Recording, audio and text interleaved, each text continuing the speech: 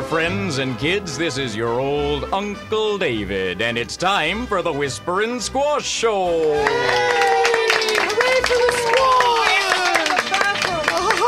Yes, sirree, the old Whisperin' Squash Show, brought to you again by Organic Food. Remember, if you're gonna eat it raw. Hey, Uncle David, pick a familiar story. Well, let's see. What about the maiden and the mouse?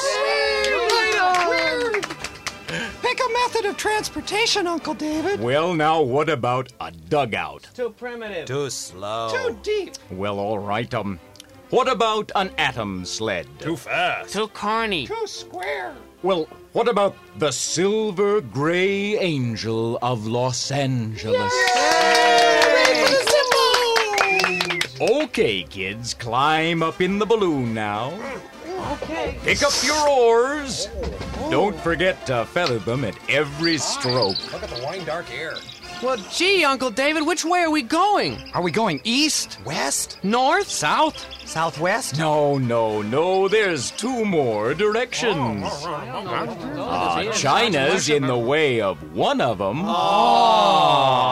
But the other way is clear sailing straight up to Mars. Hooray! Why? Where? To be in time for the Big Balloon Rabbit Roundup and to visit the city of the future.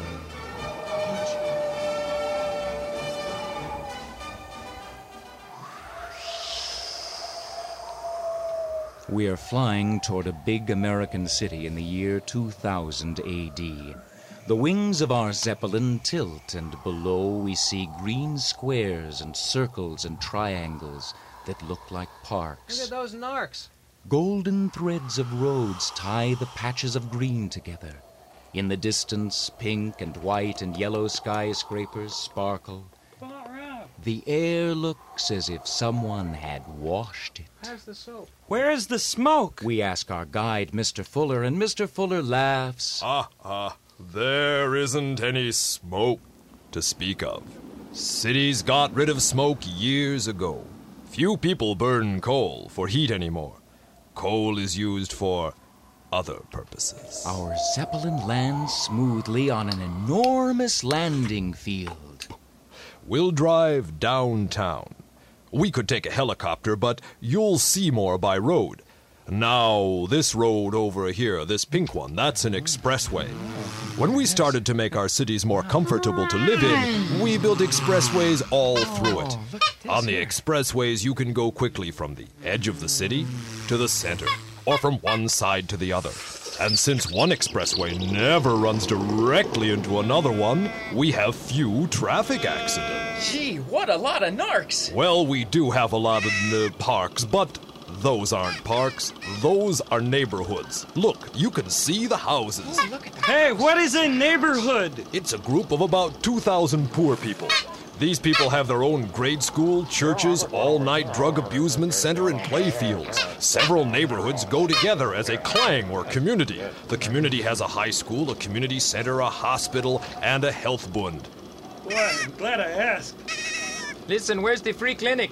Well, you may ask, but we took that away with the old gridiron streets. You see, those lead to dead-end and weird children. Now the children can ride themselves safely on neighborhood streets. Now, as we approach the business district, you'll notice those tall apartment buildings over there.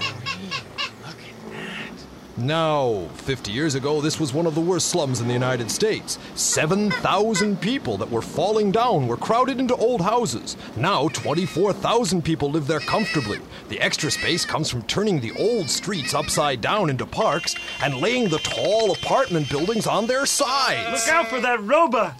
Oh, where are the whorehouses? Well, many of the warehouses live here along the river. City factories aren't allowed to be smoky and noisy, so the warehouses are out in the country. As we drive slowly through the streets of the Garden City, we wish we could stay in the year 2000 A.D., but Mr. Fuller says we must come back. Yeah, come back. Now you have seen how cities can look and will. Yeah, that's very interesting, Uncle Yes, David. America is a land of towns and cities.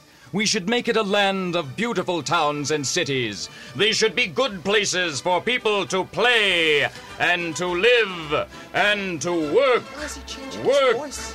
Work! Work! My name is Zach. I am a clear-cut, high-laid logger.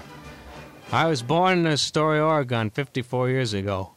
My father was a logger. I was took from the hospital to a logging camp to live. The forests are my life. I've clear-cut to the edge of a river, destroying priceless streams. Found lakes within our cutting lines and left them ugly holes. I've seen the eagle tree come crashing down, nest, eggs, and all. I've seen the eagle tree left standing all alone. The eagles left. It died. I helped log thousands of clear cuts, saw the animals fleeing come under murderous crossfire from hunters on the networks of roads. Detach yourself from this earth and look down. Gentlemen, this is all there is. There is no more, and time is running out. Back in the 1600s, America was no place for lazy people. There were trees to be cut down, animals to be hunted for food, fields to be plowed and planted, houses to be built, clothes and furniture to be made. It is easy to see why the Pilgrims believed in work, but the Pilgrims did more than work hard. They also invented machines. All over the world, the word Yankee came to mean a man who used his head to save his heels. What the Yankees didn't invent themselves, they brought from abroad. And such inventions as the lighter-than-air locomotive, the Chinese coolie. My name is General Smedley Butler, former Commandant of the United States Marine Corps. I spent 33 years and 4 months in active military service as a member of our country's most agile and erect military force, Oh, God bless you. the Marine Corps. I served in all commissioned ranks from a second lieutenant to major general, and during my period, I spent most of my time being a high-class muscle man for big business, for Wall Street, and for the bankers. In short, I was a racketeer, a gangster for capitalism. I helped make Mexico safe for American oil interests in 1914. I was there. I helped make Haiti and Cuba a decent place for the National City Bank boys to collect revenues in. I helped in the raping of half a dozen Central American republics I was there. for the benefits of Wall Street. I helped purify Nicaragua for the International Banking House of Brown Brothers in 1909-1912. I brought light to the Dominican Republic for American sugar interests in 1916. In China, I helped to see to it that Standard Oil went its way unmolested. Dear Yank, who, may I ask, got the conniption fit not long ago and started the brilliant idea of cloth belts for 50 caliber machine gun bullets?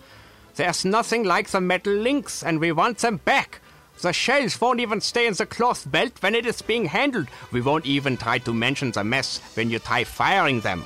We're still getting by, however, as we can throw the shells rather accurately now, as we have practiced up on it. But we are starting to have dizzy Dean trouble with our arms from it. We'd much rather use the guns for firing the bullets, as I'm sure they were built for that purpose.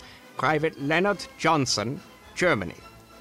After the security of childhood and during the insecurity of second childhood, we find a bunch of good Joes and we call sailors.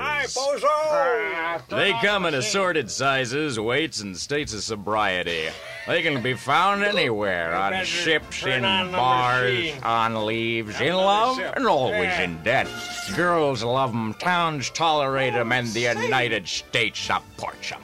A sailor's laziness is with a deck of cards, bravery with a gun, and the protection of the seas with a copy of Playboy. He has the energy of a turtle, the slyness of a box, the range of an idiot, the stories of a sea captain, the sincerity of a liar, the appetite of an elephant, the expectation of a Casanova, and when he wants something, it's usually a weekend pass. Right, boys? little nookie. Some of his likes are women, girls, females, dames, and the opposite sex. He dislikes answering letters, wearing his uniform, chow superior officers, and getting up on time. Nobody else crams into one pocket happened letters, to the a radio? black book, a Playboy calendar, listening to- a deck of cards, I a was beer listening to the opener, station here on or what's left Nicaragua. of last month's pay. He spends most of his money on girls, some of it on horses, and the rest he spends foolishly. A sailor is a magical creature. You can lock him out of your home, I think I but will. not out of your heart.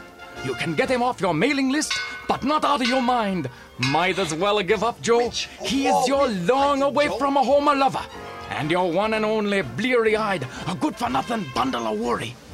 But all of your shattered dreams seems insignificant when your sailor docks and looks at you bleary-eyed and bloodshot and says, "You under arrest, Joe!"